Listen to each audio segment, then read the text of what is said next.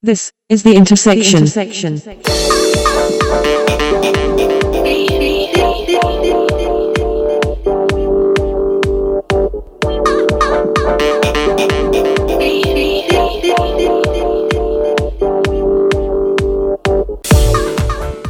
is the Intersection podcast, recorded Tuesday, the 12th of September, 2017.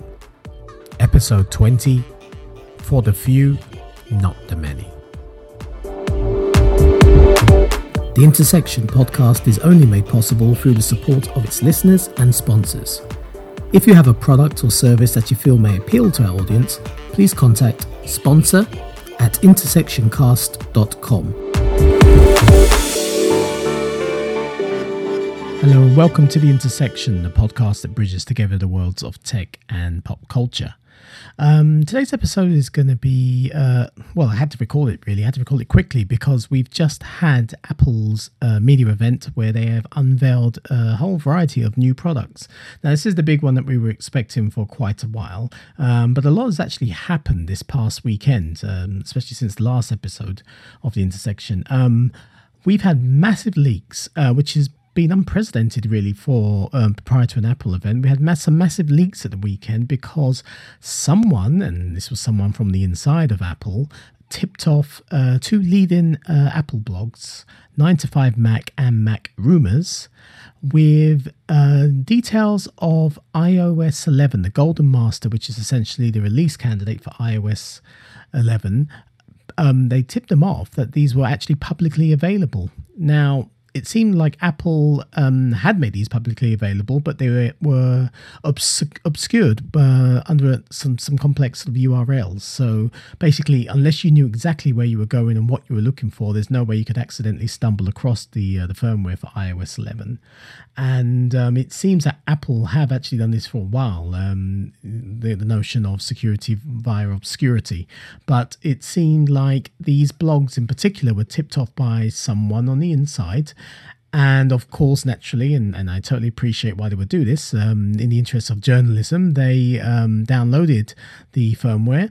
They had the Golden Master of iOS 11, and they just looked into it. And they looked closer into the code, and it revealed a whole load of information.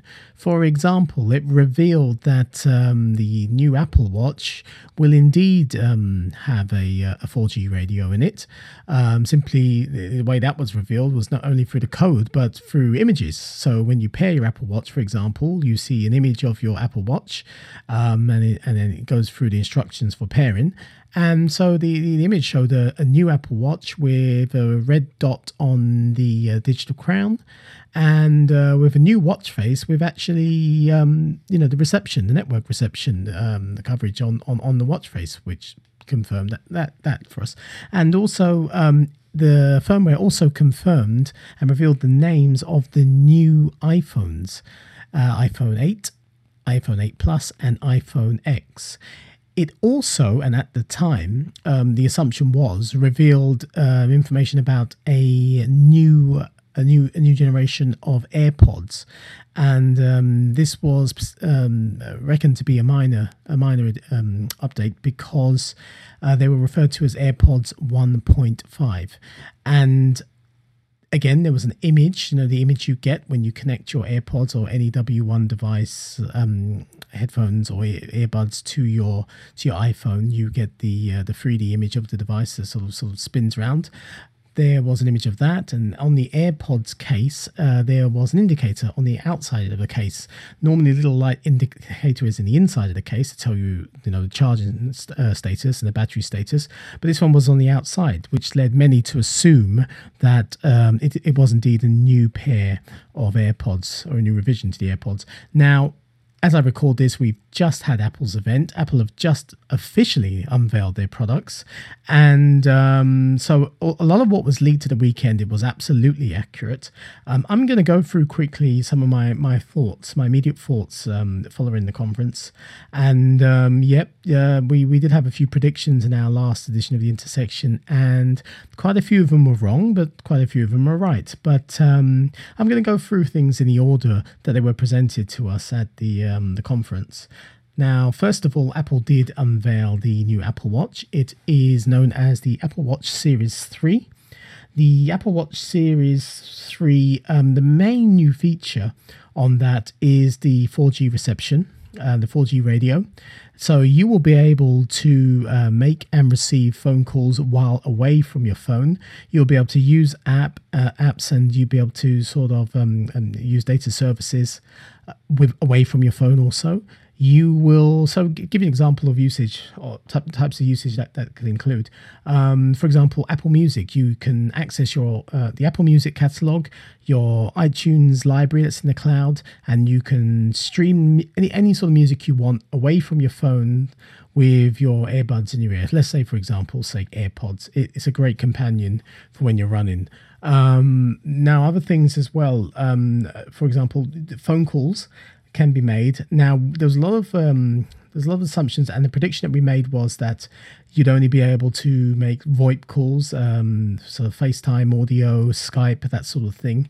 Actually, that's not the case. You can indeed make full phone calls. And Apple had this rather flash demo where they contacted someone who was literally on a lake elsewhere. And that person was speaking to him through the new Apple Watch. So that person was only using the built-in mic of the new Apple Watch, and they came across really clearly. And that was incredibly impressive. And another thing that's quite impressive is that Apple said that this isn't a case of popping in a new SIM card into the Apple Watch and you'll get a new phone number. Not at all. The SIM card is actually built into the watch itself. So only certain networks will support it at launch. Hopefully, eventually, they will all support it. But in terms of the UK, it seems initially EE are the only network to support it. And Apple promised that, when you do connect the watch to a 4G network, you can be contactable basically from your existing phone number. So your main phone number that's attached to the SIM card that's in your iPhone, for example, you'll be contactable on the watch via that. Obviously, they're using some sort of call forwarding or something like that. But the same way you'll be able to make calls from the watch itself. There is a keypad, so you can dial out and make calls, and those calls will appear to be made from your main phone number, which is the one tied to your iPhone. So there is a little bit of trickery there, and I guess it may take a while before all the UK networks get on board with that. But the Apple Watch Series 3 is pretty much available straight away to pre-order. The prices seem incredibly reasonable, to be honest with you. Just to run through them. You're looking, and I'm going to go with the cheapest, the sports edition models here, the aluminium case and sports editions, which have always been the most popular of Apple Watch models. But you're looking at, from the sports edition, £329 for the 38mm version, £359 for the 42mm version. Those prices are for the Apple Watch Series 3 with GPS, just GPS as Apple refer to it. So what that basically means is that does not have the cellular option, the 4G radio inside of that. But if you do want to go all out and go for the GPS and cellular edition, it's going to set you back £399 for the smaller 38mm model and £429 for the 42mm. Now, remember, those are prices based on the cheapest Apple Watch Sport. So obviously, things increase if you go for the stainless steel or the even ceramic models. And speaking of which, the Apple Watch Edition, which is always the one made of the premium material. With the Series 2, we had the white ceramic version. Now we have a grey ceramic edition. And, it looks pretty good, looks pretty gorgeous, actually. Again, it's in a very expensive model. So, if you're in the market for the more premium Apple Watch, it's definitely worth looking at. Otherwise, I would say just stick to the sports model. Now, these new Apple Watches, they are available soon. They're actually available to pre-order from the 15th of September. So the 15th of September, you'll be able to get hold of those. And in terms of the cellular service that EE will be offering Apple Watch 3 owners, there's not any news at all about how that's going to work, whether that's going to mean existing EE customers will have to pay for a separate contract, although all things that Apple mentioned seem to suggest that that would be the case. But there's no information at all about how much that will actually cost. Now, EE's website does have a form regarding the Apple Watch 3 where you can sort of register your interest. It's not quite a pre-order form, but you can register your interest and they'll get back to you with more information. So it sounds like they haven't quite figured out pricing just yet. It does seem like that they will be offering the Apple Watch itself on the network in terms of, I'm guessing, some sort of price plan. You're paying for the device itself as much as at the same time as the service. So I don't think that's probably the most cost-effective way of doing things. And there'll be a lot of people who just want to buy the watch outright, particularly the sports models, and just get the data plan. But I'm really disappointed that this is limited to EE. I don't like when things are tied to one network because they almost always take advantage price-wise. So we can't make a judgment yet. It's a little bit too soon, but I would imagine, possibly even by the time you listen to this, but imagine in the next day or so, we should get more information from EE. Basically, the Apple Watch 3 has an improved processor. It has a W2 wireless chip, which aids the Wi-Fi radio and the Bluetooth radio. It also has it's quite some nifty engineering. So you might wonder where on earth the SIM card is and where on earth the antenna is on the Apple Watch Series 3. Well, the antenna is actually baked within the screen. The screen itself acts as an antenna, which keeps the watch slim, and it has exactly the same form factor and thickness as the Apple Watch Series 2. So the Apple Watch is still waterproof, this one, and so if you can imagine the benefits of that, and they did give some good examples like going to the beach or going for a swim, and where you're forced to leave your phone behind, or even just going to the gym, actually, just leave your phone in the locker, locked up, and you'll still be contactable. You can still make calls. I mean, there's a lot of advantages to this. Now, I'm still on my Generation 0 Apple Watch, and I haven't really felt the need to upgrade until now, actually. It sounds like quite a compelling update. I think the prices are quite reasonable. And I don't think I'll buy it, though, to be quite honest. Unless someone wants to buy me one as a gift, I don't think I'm going to buy it. But those who have been waiting to get on board with Apple Watch, most definitely, I'd say the product is ready now. Other features that are exclusive to the Apple Watch Series 3 include Siri. Siri now has a voice. Now, this is what bothered me a little bit, because Apple, the way they spun this was that the Apple Watch now has the processing power to give Siri a voice. So Siri can speak to you if you want. Now, before, Siri just used to give you a text response if you asked it a question on the watch. Now your watch will speak to you. Again, really, is the Series 3 the only model capable of doing this? That's so Apple say. And there was just a general update about Watch OS 4. Now, Watch OS 4 is due to arrive on September the 19th.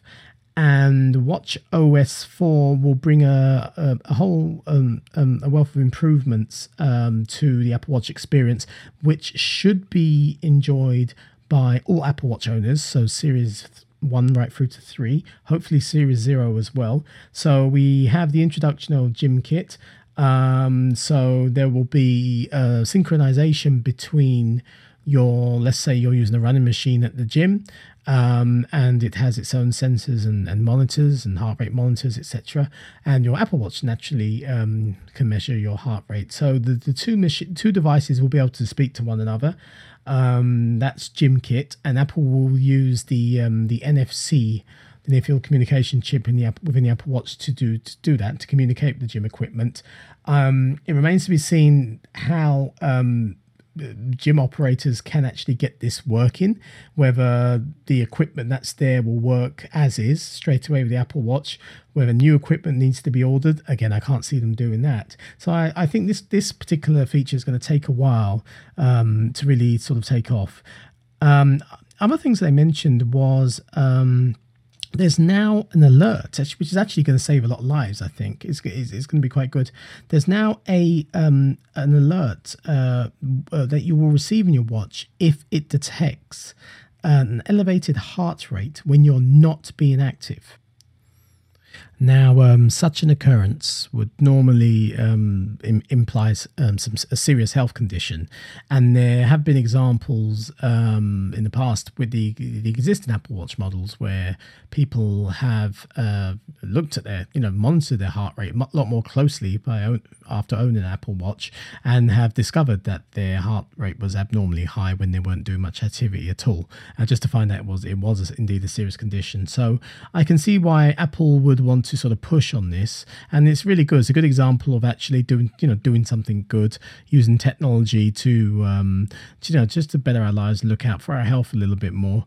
And I can see health being health, well-being, and fitness being a future area of concentration for the Apple Watch, because when the Apple Watch was first released, it was supposed to be this sort of wonderful device with a whole array of features, but really it was just sort of a jack of all trades, a master of none. Now, Apple have since been really focusing on the health side of things, and they've also announced with WatchOS 4 the Apple Heart Study. Again, so the measurements of heart rates in combination with people's activity levels will be shared with various medical institutions. So that's pretty good to see as well. And there was a wonderful promotional video about the health benefits of the Apple Watch, and it was I don't know if it was the actual people, but basically a bunch of actors, I assume, reading letters that have been sent to Apple or to Tim Cook himself, sort of thanking him for the technology behind the Apple Watch. It was a bit of a pat on the back to Tim Cook, to be honest, but basically thanking him for the technology of the Apple Watch because it has helped with their various ailments. And for example, a girl. So there was a guy who said his daughter is a type 1 diabetic, and it's transformed her life because the Apple Watch speaks to her glucose monitor, and they'll be able to see when her blood sugar level is either dangerously high or dangerously low. Now, I'm a type 1 diabetic myself, and I'm not aware of the Apple Watch being able to do this, or maybe it works in conjunction with a continuous glucose monitor manufactured by someone else. Okay, maybe that's the case. But, as a type 1 diabetic, as soon as the Apple Watch, whatever future generation of the Apple Watch, is able to, out of the box, monitor my blood glucose levels non-invasively, I'm all over that, and I will pay big money for it. Now, the next product Apple unveiled at the event was the follow-up to the Apple TV. And as predicted, they did announce a 4K version of the Apple TV, sort of unimaginatively called the Apple TV 4K. Now, this version supports 4K and HDR, that's high dynamic range. So you need a 4K television, you need some 4K source material, and you need basically to take the most advantage of it, a 4K television set with high dynamic range. I'm not in that boat myself, so there's little point in me upgrading because actually the Apple TV 4K offers very little else. Yes, it does have a faster processor. In actual fact, it has an A10X Fusion processor, which is exactly the same in the iPad Pro. But obviously, the extra heft is needed to drive Ultra HD content. Now, what the most interesting thing about this announcement was not necessarily the box itself. I mean, we were expecting a 4K model. It looks pretty much the same. It's going to the remote hasn't changed, by the way. The Siri remote hasn't changed at all. It's going to have the same version of tvOS as the Apple TV 4 will have, and in terms of that, it will support the same features. There was mention of, for example, the TV app, which is basically an app where it sort of curates not so much a playlist, but a TV guide for you, a selection of on-demand and maybe sometimes live TV programming based on the content that you have access to. So be that the subscription services that you are a member of, or the free services, for example, Catch Up TV, video on demand, that sort of thing. And it's all in one place, the TV app. And the TV app syncs via iCloud between your other Apple devices also.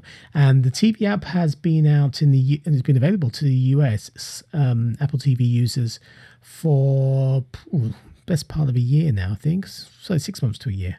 And not in the UK, sadly. But now Apple did announce that is actually coming to the UK and a host of other countries as well. And so it will tie together the UK streaming services. And there were a few names in there. They did show a couple of slides of the service providers. I did see Channel 5 there. So I'm hoping there will be a lot more catch-up TV, which is one area that's sorely lacking with the Apple TV UK catch-up TV services. So I'm hoping it means that will be there. And also other video on-demand services. Apple also said that they're bringing live sports to the Apple TV. Now, I think this is going to be a US-centric service simply because of all the rights issues. And they were demoing a lot of basketball and baseball, etc., saying you won't have to miss a game at all. You know, you pick your team and then, in the TV app, you're notified whenever your team is playing, etc., etc. So, I did see a glimpse of some international football, but again, there was no idea of what service that was tied into, and I suspect it's one of the American services, simply because Sky control everything when it comes to football in the UK. That's in terms of the software. Again, that's largely the same on the existing Apple TV, Apple TV 4. So you're not really missing out if you don't have a 4K HDR TV. Not really. What are you getting with the 4K one? We're obviously going to get new screensavers and things like that. Things will look prettier, and you will actually be able to take advantage of existing services such as Netflix and Amazon Prime. So Amazon Prime movies is coming to the Apple TV. And both Amazon Prime and Netflix offer 4K streaming. I believe it's a premium tier of Netflix, but that the 4K streams will be supported on the new Apple TV. So if you are existing members of those services and have a 4K TV, it definitely sounds like the way to go. Also, the most pleasant surprise out of all the announcements concerning the Apple TV was how iTunes is going to deal with 4K movies. Apple said that a number of leading film studios have agreed to allow for 4K versions of movies to be purchasable on the iTunes Store and rentable on the iTunes Store. Now, what was more interesting is that the price of those movies are going to be exactly the same as the HD versions. And I don't know how they got that one past the studios, actually, because I know there was a lot of conflict between Apple and the studios concerning this. The studios wanted more money. They wanted to charge a premium on HDR content and Ultra HD content. And Apple was saying, no, basically that's not a good idea. It should be the same as normal standard 1080p HD. So it seems like Apple won for the time being, but obviously I don't think all the studios are on board, but it seems like most of the big ones are. What's even more interesting is that Apple say that if you have purchased an HD version of a movie in the past, you automatically can get the 4K version downloadable for free. You can download the 4K version for free. So that's actually, do I want to use the word generous? It's pretty generous, actually, considering how greedy the studios can be. So that was a pleasant surprise. Now, the Apple TV 4, actually, because of the faster processor and the use of 4K, the support for 4K, the demo was actually given on the gaming capabilities of the Apple TV 4K. I called it 4, didn't I? The Apple TV 4K. It's actually the 5th generation. And I mean, I'm not really a fan. I'm not really sold on the idea of gaming on the Apple TV. I think you can't do a thing with the Siri remote in terms of controlling the game. I think that the made for of Apple TV licensed Bluetooth controllers are awkward and clunky feeling. I just don't think it really flies as a gaming device. However, they did give a demo of a game called Sky, and it looked very impressive. It looked gorgeous. In fact, the graphics looked really good. So obviously, the A10 Fusion has a lot of power behind it, and the Apple TV can pull off some a quality of gaming. In terms of the graphics, I should say, not necessarily control, but in terms of the graphics, that's comparable to some of the home consoles. So that was pretty impressive. But again, I'm not really sold on the idea of gaming on an Apple TV. Now, in terms of the price, the Apple TV 4K, I think, is a little expensive, particularly when you compare it to other products on the market. There's a variety of Android TV boxes that support 4K. For example, the Amazon Fire TV 4K, for example, is fairly reasonably priced. It's under £100. I think it's around £70. The Apple TV 4K is, like the Apple TV 4, available in 2 storage capacities. You've got 32 gigabyte and 64 gigabyte. Now, the price is as follows. The price for the 32 gigabyte is £179. £179. The price of the 64 gigabyte model is £199. Now, that's pretty expensive, I think, for what it does.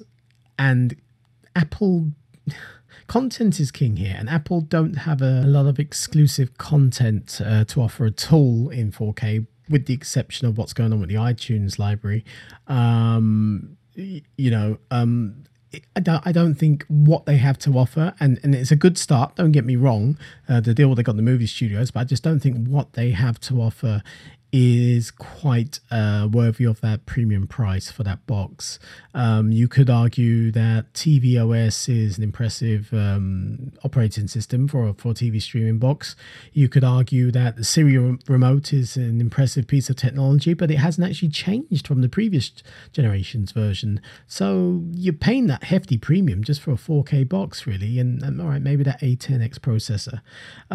So I'm not sure if it's worth it. Well, certainly not worth it for me. If you're in the market for a streaming box and you have a 4K TV that supports HDR, I would give it serious consideration, I suppose, yeah. Now, the Apple TV 4K is actually available to pre-order from the 15th of September and will actually be available or start shipping and be available in stores from the 22nd of September. Now, on to the big announcements, the main announcements for the event, and that is the new iPhones. Now, these are the ones that everyone was really waiting for. And, before Tim sort of introduced the first of the new iPhones, he presented a rather nice retrospective about the iPhone as a product, about the numerous innovations that Apple have introduced with each model throughout the years. For example, multi-touch to Siri and FaceTime and iMessage and Touch ID and Apple Pay and all these innovations. And he made a very good point in that the iPhone is such a successful product that when you use the iPhone, the hardware virtually disappears. It's so natural and intuitive to use. You don't actually think about what you're doing. You just kind of do it. And that's very true about the iPhone, and that's very true about iOS. And that's what's made the iPhone I would say, a mass market product that's embraced by young and by old. Now, ironically enough, after Apple was sort of celebrating this about the iPhone and how it all came from Steve Jobs' vision, I would argue that this was the point in which the iPhone ceased to be a mass market product and has returned to being a premium product for the wealthy.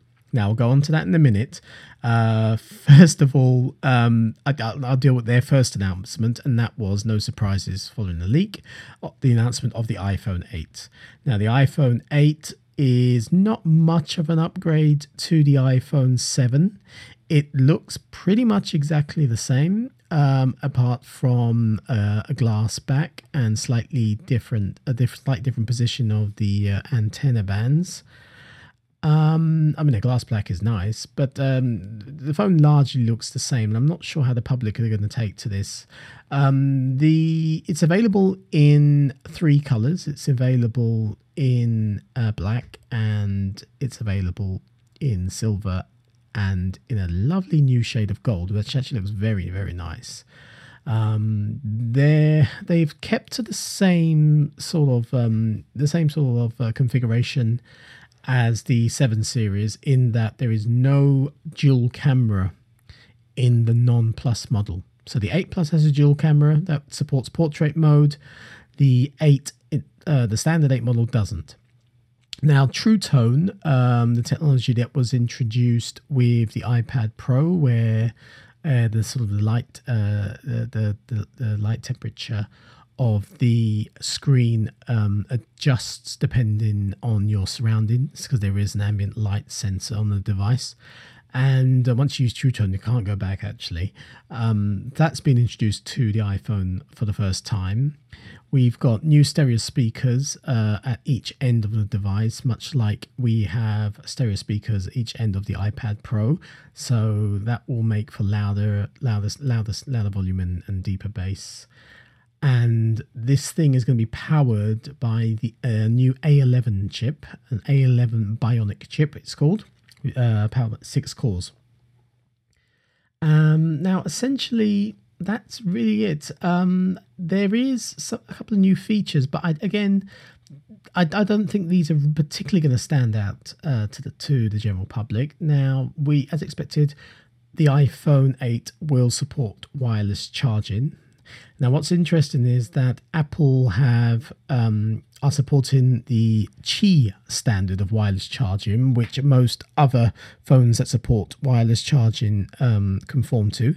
They actually joined the Qi consortium and are members of that consortium, as are Samsung. And it's kind of good, actually. I'm kind of glad that they've gone with the standard and not released their own sort of proprietary wireless standard. And I knew something was up when there was a lot of mention of third-party chargers. They were literally mentioning companies such as Belkin by name, saying that there's a load of Qi chargers on the market, Qi chargers in supermarkets, restaurants and coffee shops, and you can charge your phones there and airports, and it's all the standard. And it's almost like Apple admitting they're late to the party, and they don't really have anything special or anything unique to offer in that respect. But nonetheless, a lot of people will embrace the option of wireless charging, and there are a whole load of third-party products out there, some more expensive than others, but others are quite cheap and quite reasonable. Now, they didn't at this point of the event mention their own wireless charging pad, and actually did, in the publicity shots, did show a Belkin one, which was a rose gold sort of color. Now, they did mention their own right at the end. That's the thing. So I'm kind of jumping forward here because I'm talking about wireless charging. So when they unveiled another model of iPhone, which I will go into in a minute, they did say, oh, by the way, we have our own wireless charging pad that's coming out at some point next year, which is odd because normally these things should be available at launch with the phones.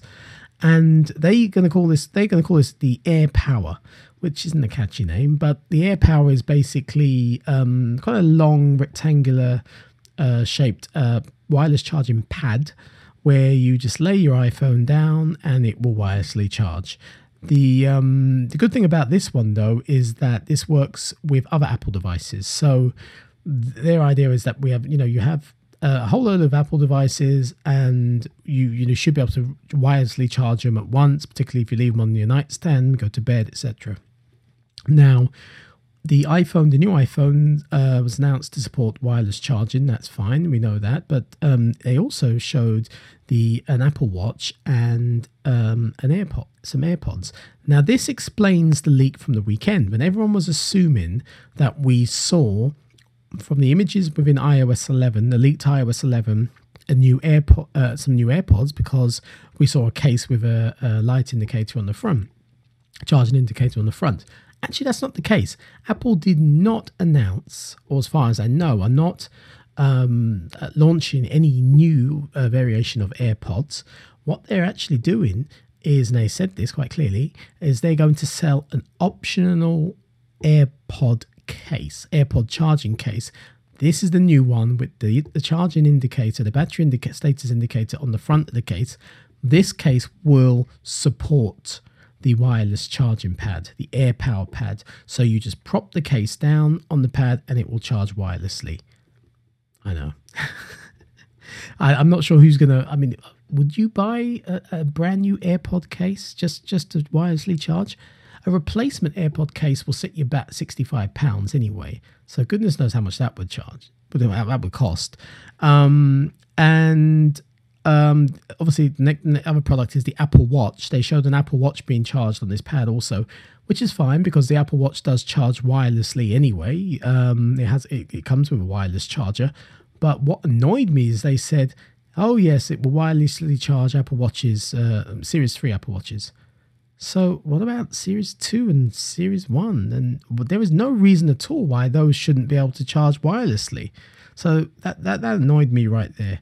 To be honest with you. But this wireless charging pad, the AirPower, it looks rather attractive. I can see a lot of Apple fans jumping for that. No idea about price. No idea about when it's going to come out. That's just some point next year, they said, which was very strange. I'm just going for other improvements to the iPhone 8. They spent a lot of time talking about the improved camera, more detailed, more colorful images, the best camera sensor yet in an iPhone, and how it handles low light conditions. And they show some very impressive examples. But bear in mind, all these examples came from the 8 Plus model because, yet again, the dual camera is exclusive to the 8 Plus model, to the Plus model. And there is a new feature in addition to the portrait mode. There's a new feature called portrait lighting, and portrait lighting is going to launch with the iPhone 8 in beta, so they haven't quite perfected it yet. And what this does is it provides real lighting adjustments through various presets. So we're not talking about digital features or manipulating images at all digitally. We're talking about actual lighting adjustments, using the technology of the camera and its lenses. And some of the examples they showed were actually quite stunning, but I've never been able to pull off an iPhone a photo to the quality of what's shown in the demo, to be perfectly honest with you. But nonetheless, it did look impressive. And we're seeing some improvements with video recording. So we now have 4K and 60 frames per second. We can now record slow motion at 240 frames per second, which is double the frame rate from before in the 7 series. There was a lot of mention of augmented reality, and we know that ARKit is a big part of iOS 11. And Apple basically said for the iPhone 8, the camera itself, the rear camera is actually optimized for augmented reality, and there are some enhanced gyroscopes and accelerometers in the device itself to assist with AR. There was a long demo of an AR game which sort of recreated the graphics of some sort of battlefield on someone's on a table, basically an empty table, and it was a bit of a long demo, and it didn't really see the point of it, to be quite honest. It seemed completely pointless. I would have rather seen a mapping app, for example, something into Google Street View, for example, with an arrow, maybe show me directing me or showing me where the nearest coffee shop is or something like that. I would have preferred an everyday, a bit of a more of a mundane example about how AR could be used in an everyday scenario rather than playing a video game. I mean, I don't think. I'm not quite sold with AR yet, but the AR kit is part of iOS 11. I'm sure some developers will come up with some great ideas and we'll see some fantastic apps. So basically, the iPhone 8 is available to pre-order from this Friday, the 15th of September, and it will be released on the following Friday, the 22nd of September. Now, in terms of the models that Apple have to offer, storage capacity, the storage options between the iPhone 8 and the iPhone 8 Plus are exactly the same.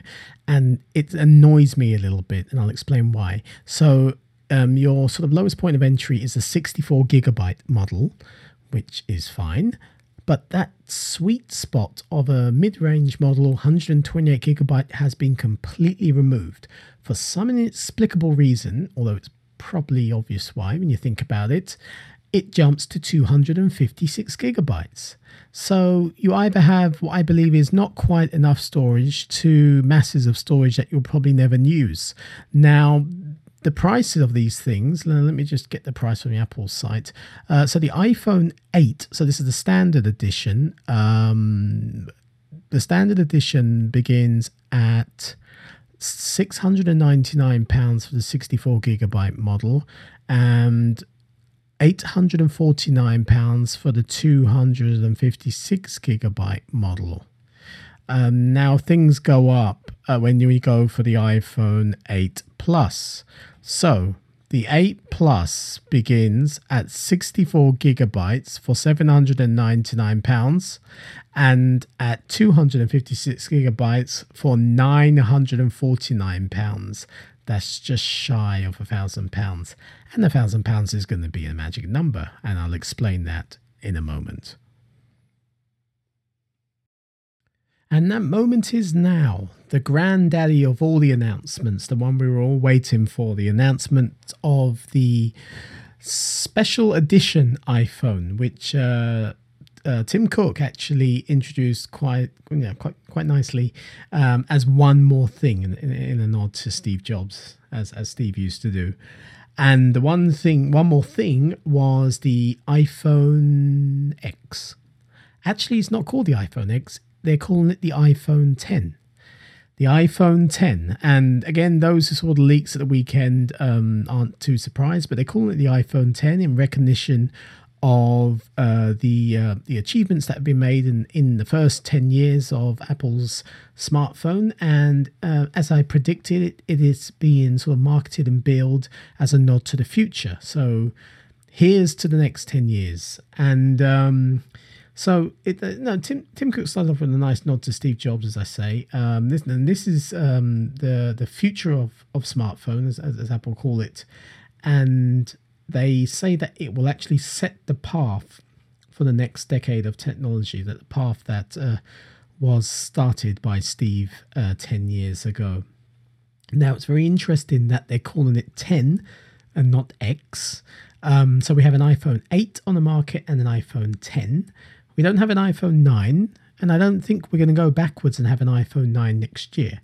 So I think we're seeing the last year of the numbering.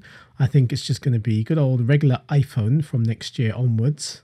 And this iPhone we've seen all the leaks, but there's always something rather appealing about seeing it in the flesh. And when I say in the flesh, I mean in a nicely slick, polished and professionally produced video reel. And so it's what we expect. It is an iPhone with an OLED screen, a beautiful OLED screen, and with an edge-to-edge display. And it is basically the iPhone I have been waiting for, because I'm a little bored with the iPhone 6 form factor, which we now have for the fourth year running in the iPhone 8.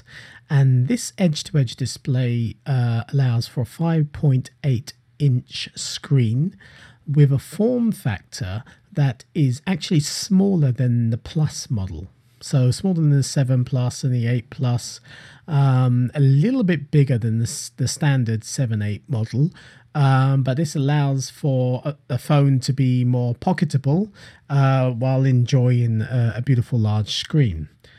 And so edge-to-edge display, a beautifully polished stainless steel band. I mean, it really has a sort of a premium finish, a premium look to it.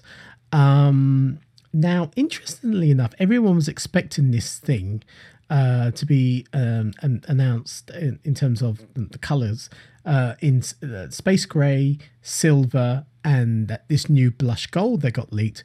Well, there's been no sign of this blush gold. It wasn't mentioned at all. The iPhone 10 is available in space gray or silver. That is all. And I think they probably were toying with the idea of gold. Maybe there was manufacturing problems. I don't know. But this iPhone has a glass back, much like the iPhone 8, which allows for wireless charging.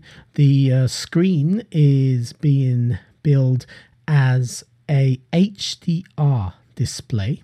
An HDR display, and like the iPhone 8, it will have Apple's True Tone technology in there, and the marketing the marketing moniker for display is the Super Retina display. And so we saw this thing in action, and we basically saw how there are going to be changes in the user interface to make the thing work. So such a large screen, all you have to do is tap the screen to wake the phone up, much like the Apple Watch. There is no home button, so you might wonder how on earth do you navigate home with this phone, or how on earth do you sort of invoke the multitasking windows. Well, what you do is you swipe up. There's a little activity bar, a very thin bar at the bottom of the screen on the display itself, and you can move that bar. So essentially, you swipe upwards from that bar to return to the home screen, and you swipe upwards on that bar and pause literally for half a second to get the multitasking display. If you want to quickly move between apps, you simply swipe along the bar itself. To get to Control Center, there are basically, so this phone is edge-to-edge display apart from the little notch on the top, which we've seen now. And so the screen kind of, the screen has these kind of ears, as they call them, where towards the top, where in each end of the screen, there is a status indicator. So on one side it shows the time, the other side shows your reception, your network status. And if you swipe down from any of those status indicators, you will get into Control Center. So because there's no dedicated home button, you can use the power button, the lock button, to invoke Siri.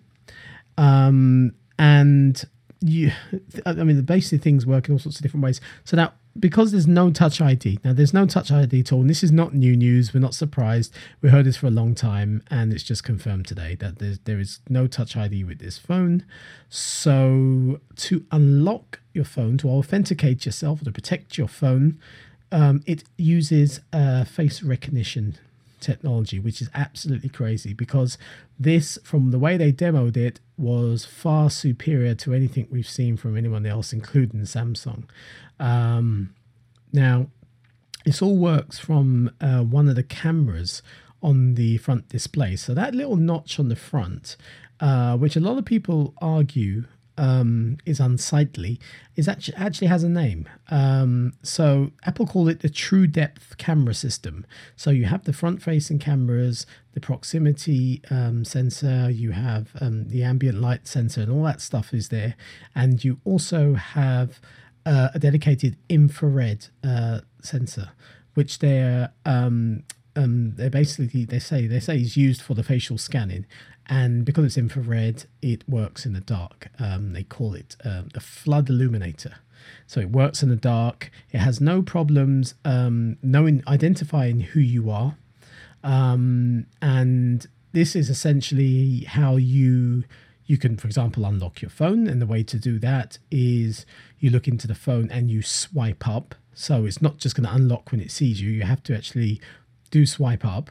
And so it's also, the technology is so sophisticated. Apparently, it uses a neural engine for the first time. A neural engine in an iPhone, the A11 Bionic chip again, and it does this to basically learn and adapt to changes in you. So it will recognize you and it will adapt to changes in the sense that, for example, you may change your hairstyle, you may wear a hat one day, you may wear glasses, take glasses off. I mean, it adapts as your appearance changes over time. Even like, for example, if you grow facial hair, and you know, they showed examples of this, and it did seem incredibly reliable. And they did mention that this technology is so sophisticated it cannot be spoofed with a still photo, unlike the Samsung Galaxy S8, which was famously, its facial recognition was famously spoofed using a still photo of someone found on Facebook. And the face data is all protected, much like your fingerprint was with Touch ID, with a secure enclave. Now that explains, for example, how Apple have managed to get rid of Touch ID and keep the banks on board with services such as Apple Pay, etc. And I'll go into that in a minute, because Apple did go out of their way to address the absence of Touch ID, not to remind us that it's absent, but just to basically say, you know, that was then and this is now, this is the future. They reminded us that with Touch ID, as secure as it was, there was a 1 in 50,000 chance for someone to unlock your phone with their fingerprint. With Face ID, which is the official name for the facial recognition technology, with Face ID, there's a 1 in a million chance. So obviously, and immediately, they're pitching it's far superior to Touch ID. And the way Apple Pay works, and I remember I had a lot of concerns over this, the way Apple Pay works is essentially you have to double tap on the new elongated lock and power button on the iPhone 10, and you look at your iPhone very quickly and you pay. So that's it. So you invoke Touch ID by double tapping the button, looking at the phone, which takes a microsecond, and then presenting your phone to the card reader or what have you, or ticket barrier, depending on how you're using your phone. And because of the secure enclave, third-party apps that already support Touch ID will automatically support Face ID. So, you know, you'll be able to use it straight off. Now, one thing I did notice about the Notch, or to use its proper moniker, the True Depth camera system, is that when they were demoing video playback on the iPhone 10, you know, when you're watching a video in landscape mode, the notch is obviously there, and you know, the video extends to the areas of the very top of the screen where, you know, where the ears, so to speak, where the status indicators would normally be, but you've got the notch there right in the middle, and it looks a little bit weird and a little bit awkward. I'm not sure how annoying that's going to be if you do rely on your iPhone to watch videos, but it's something that really did stick out to me. And yes, so the facial recognition technologies of the iPhone 10 also allow for an enhanced AR kit augmented reality experience. So Apple mentioned that there are now facial tracking capabilities with this new iPhone, and they did show a fantastic demo of Snapchat and Snapchat mask, basically. So Apple executive Craig Federighi was essentially using the front-facing camera, and a mask was applied to his face using augmented reality, and it stayed in place, and it was so precise, and he moved his face around, and the mask moved with him. It really looked like it was on his face, and that was just a basic example of the enhancements this sort of technology can bring. And you know, in addition to that, we get a better front-facing camera because of the sensors, new sensors on this phone.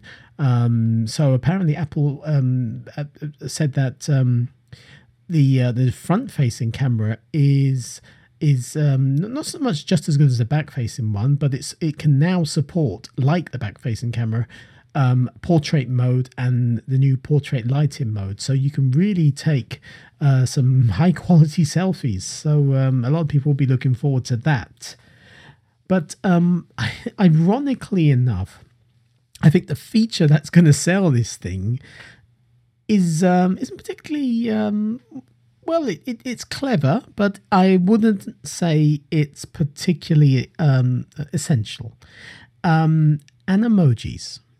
So animojis are new 3D emojis which are exclusively, at least for now, exclusively used within iMessages, that you can basically animate yourself. So for example, we have a selection of emojis. We have various sort of cartoon animals, a cat, a fox, or whatever. You have the famous poo emoji, that sort of thing. But you can control its facial expression because the 3D facial scanning technology behind the iPhone 10 can read your face and translate that into the animation of the emoji. Now, they demoed this through a message that Craig Federighi sent to Tim Cook, and Tim Cook sent back to him. And they were essentially relaying a voice message to one another using an animated emoji. Now, this emoji was following not only the facial expressions of Craig Federighi when he demoed this, but also perfect lip movement. Perfect lip movement. The emoji was emoting the words that the voice message that Craig was recording, and it did it perfectly. So it's a bit of a silly feature, but it's a pretty cool use of the technology. And ironically enough, I can see a lot of people going for this. This is going to sell a lot of units based on that, if anything. So just going through some of the other features. So like the iPhone 8, the iPhone 10 will have dual cameras for portrait mode. That's like the 8 Plus, I should say, and will support Qi wireless charging. In terms of battery life, they said that the iPhone 10 will provide 2 more hours of battery life than the iPhone 7. Note they said 7 and not 7 Plus, so I don't expect it to have as good battery life as a 7 Plus or an 8 Plus. And Apple followed all of these announcements up with the obligatory Johnny Ive video to stir our gadget lust, and I will put a link to that video in the show notes. I mean, the phone looks absolutely gorgeous. They always have a way of making it look even more attractive despite the many leaks we've seen months before. And now here comes a disappointing part, and I was really shocked about this. I was expecting them to say, well, the iPhone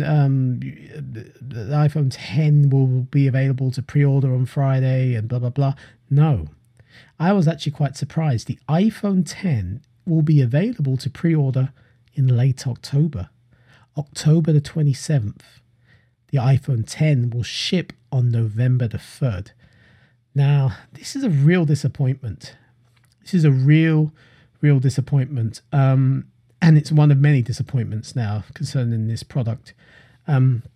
This is a disappointment to those who, and perhaps they did it foolishly, but those who may have sold their phones in anticipation for this one. There's a lot of people who are waiting for this redesigned iPhone. And a lot of people already sort of flipped their phone on eBay or use various recycling services such as Envirophone or Music Magpie. And their phones have gone. They were expecting to pre-order a new phone on Friday, and unfortunately, they're going to have to wait. They're going to have to wait till November. That's almost 2 months. And I'm wondering about the people in the Apple upgrade program as well, because they pay their monthly amount on the basis of that they trade in the device after 12 months and they go for the new one. Now, they will be making a 13th and possibly a 14th payment, which isn't the sort of best value for them. And then they will be able to upgrade after that.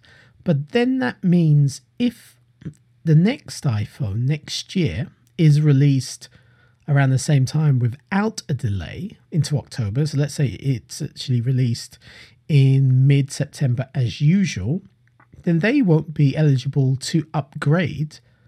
They'll have to wait out another couple of months because of the odd release date of this iPhone 10. So those people won't be too happy either. I mean, there's basically going to be tons of people now without a phone or forced to get the inferior, and it does look inferior. I mean, the inferior iPhone 8. Now, the second thing that really annoyed me about the iPhone 10, and I know we're expecting it, and I think Apple deliberately leaked information about this for months just to sort of prep us, was the price. And I was expecting this thing to start at £1,000, which is ridiculous for a phone. Fine. What I wasn't expecting Apple to do was to shortchange us in terms of storage, and they're pulling the same trick as they're pulling with the iPhone 8. So the iPhone 10 is available at, lowest point of entry at 64 gigabytes of storage, which is insane for such a premium phone. It should have been 128 as at the entry storage level. You can then sort of jump up to 256, and that's it. That's your lot. Again, no 128 gigabyte model. So the 64 gigabyte model is £999 for 64 gigabytes. Ouch. The 256 gigabyte model is £1,149. Ouch again.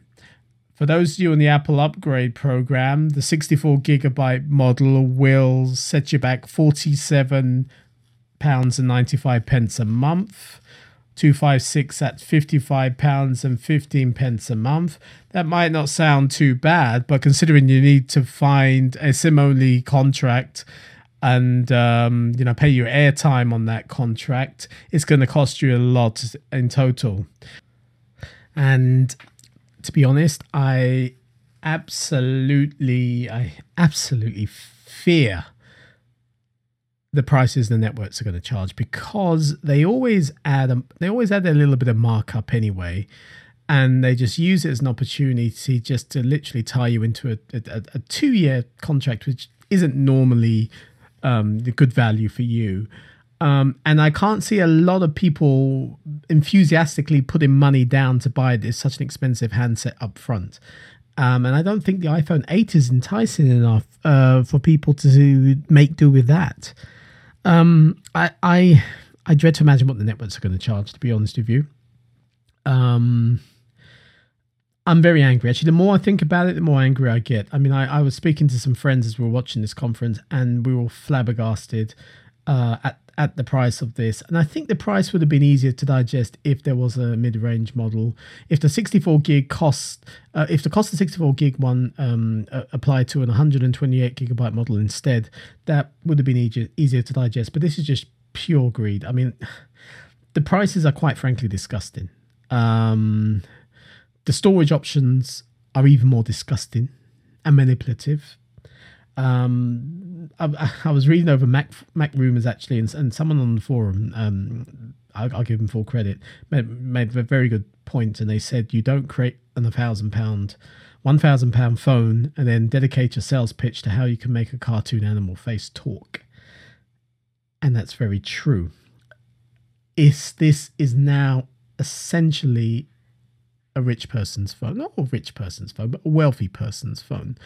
And I don't see how making this ridiculously expensive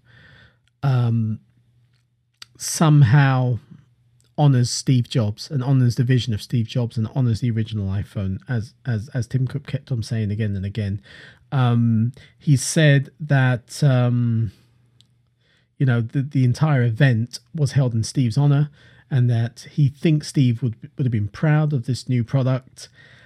I tell you what, from what I remember of Steve Jobs, he wouldn't have tolerated such a delay in this product. And the cheek, and well, in terms of the price, yeah, he might have believed that the price was worth it, but you can't be pricing this item so highly and there be such a significant delay on its release. It's just crazy. So let me, from my point of view, I want to upgrade, and I had a few quotes for my iPhone 7 locked in with the likes of Music Magpie, Virophone, that sort of thing. And it's funny because the quotes they were given, they kept on increasing over the past couple of days. Now normally it decreases when you get closer to an Apple event, but they were increasing, and I thought that's funny. Well, they knew something about it. They probably knew something about when these new phones were going to come out, and knowing that they wouldn't receive many iPhone 7 sales after all, or actually let's rope people in to sell their phones as soon as possible before they know they actually need to hang on to them a little bit longer. Now, so I've still got my iPhone 7, and I guess I better hang on to it until the 10 comes out. But I think the value probably dropped significantly, so I'm not sure how I'm going to offset against the cost of this iPhone 10. And I think Apple have almost priced me out the market because I can't justify spending, whether I have it or not is irrelevant, but I can't, well, it's relevant, but if I have it, that's irrelevant because I can't justify spending over £1,000 on a phone. Do you know how many low-end Windows laptops you can get for £1,000? But anyway, we won't go into that. But over £1,000 for a single phone. And the thing is, I have a 128 gigabyte iPhone 7. I'm kind of used to 128 gigabytes now. I don't know if I can go back to 64 gigabytes. I do have a high capacity iCloud account. I've got the 2 terabyte option. Maybe I'll have a look at how many photos I've got stored on my device, and if those were all to be hosted on iCloud, how much space I've actually truly used on my iPhone. But I'm actually seriously, I'm going to see if that works, because I'm seriously considering, if I'm going to get this phone, I'm seriously considering dropping back to 64 gigabytes, and I would assume a lot of other people would too. But for such a premium handset, and one that offers 4K video recording, 60 frames per second, etc., is 64 gigabytes going to cut it? But the price of 256, oh my goodness me. Yeah, this is going to sting for a while. So yeah, those are the prices. And so in terms of, there's a delay, like I said, this thing won't be available until November. That gives a lot of people, it gives people a lot of time to think about whether they really want to go for this, or whether they want to go for the 8, or if they do want to go for this, what options are there? I mean, we have the prices now for the Apple Upgrade Program. We have nothing from the networks. That should be interesting. Don't expect them to announce anything soon, because they like to wait until they like to be the last one to, after they've looked at what everyone else is charging, they like to come out at the last minute for a better offer, and then you get a stalemate situation where no one's revealing anything, and that can be quite annoying. So luckily I haven't sold my iPhone 7. Luckily, I'm actually on the O2 refresh plan, which means I could just continue to pay off my existing iPhone 7 handset cost, which means basically means it's slightly cheaper when I do decide to upgrade to the 10. I'm definitely not going to go for the 8. I just don't think there is a significant enough upgrade. It's not significant enough upgrade to the 7 series.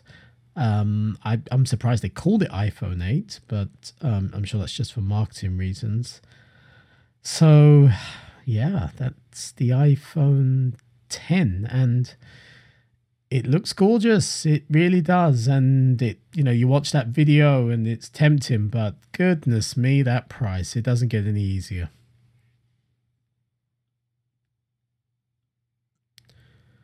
So anyway, for those of you who've made your mind up, yep, doesn't matter, gonna go for the iPhone 10, whatever. I think there were rumors actually at the weekend that production was actually quite low on this model, and that's simply because they had a late start.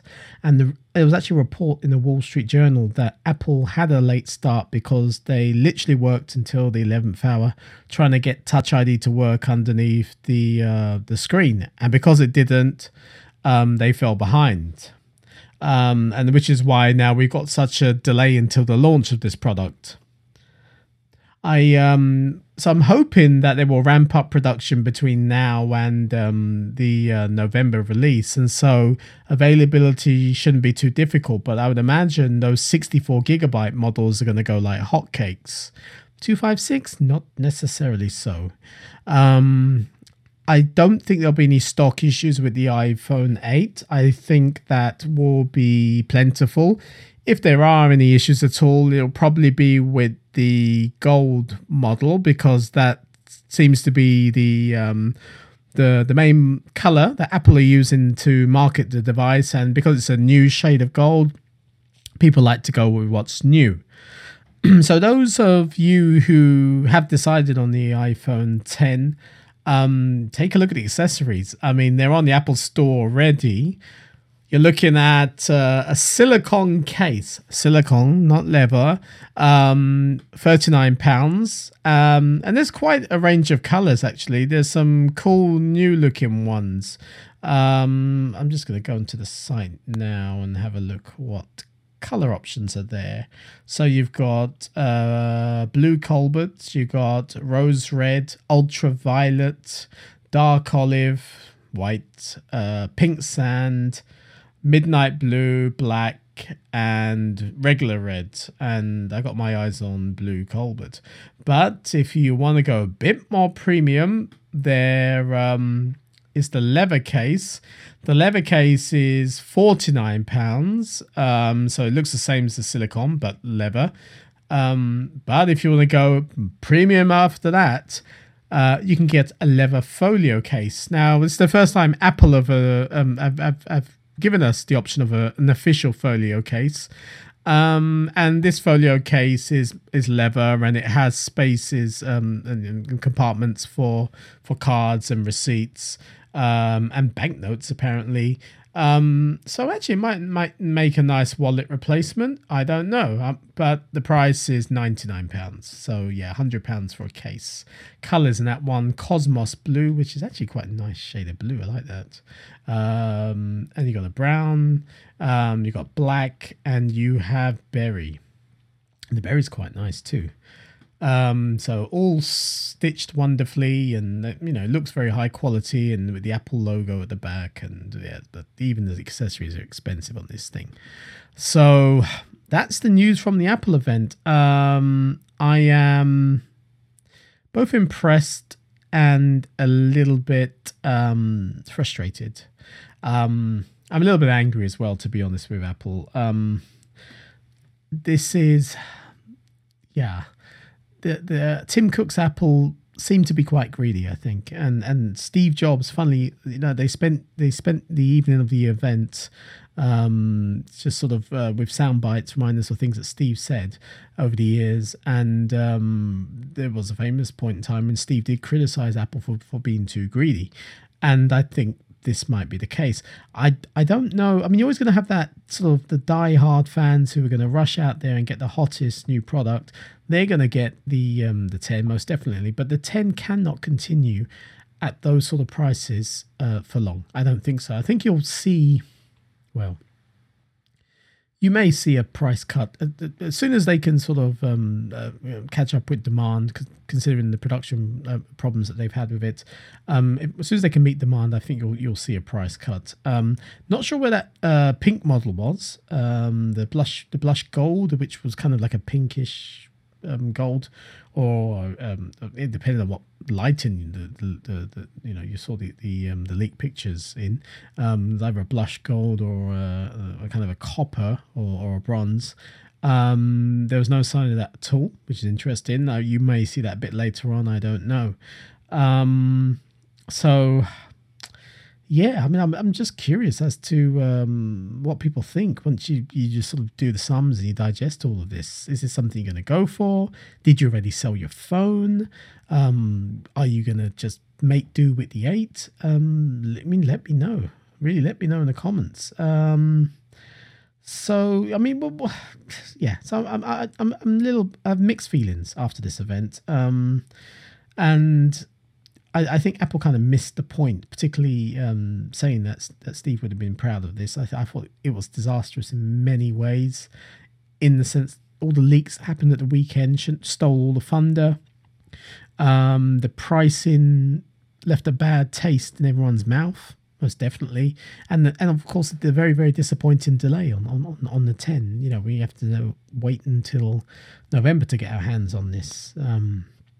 But anyway, we also saw a bit of Apple Park, actually, because this event was the first to be held at the Steve Jobs Theatre, which is a state-of-the-art auditorium, and it looked incredible.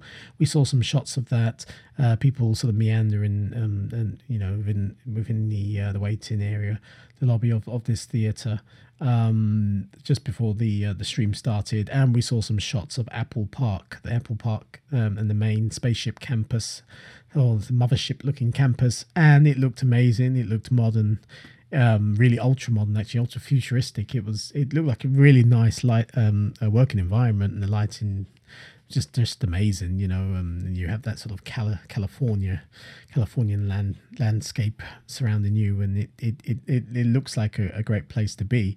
And there is a visitor center that will be opening there later in the year, and a brand new Apple store for those who wanted to make the pilgrimage to Cupertino.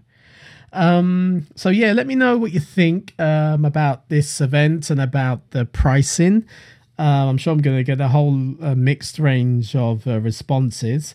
So drop me an email at feedback@intersectioncast.com, or go on our website, intersectioncast.com, and leave your comments there.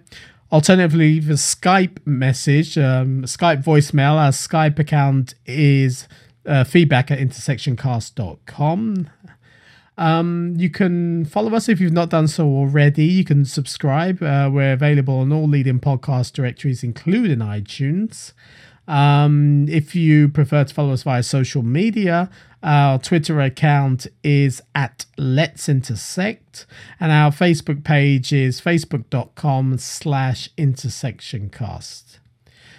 Okay, well, I'm Jonathan Wildman, signing off this special edition of the Intersection podcast with a lot of thinking to do and a lot of math to do. But until the next time, guys, that's a wrap.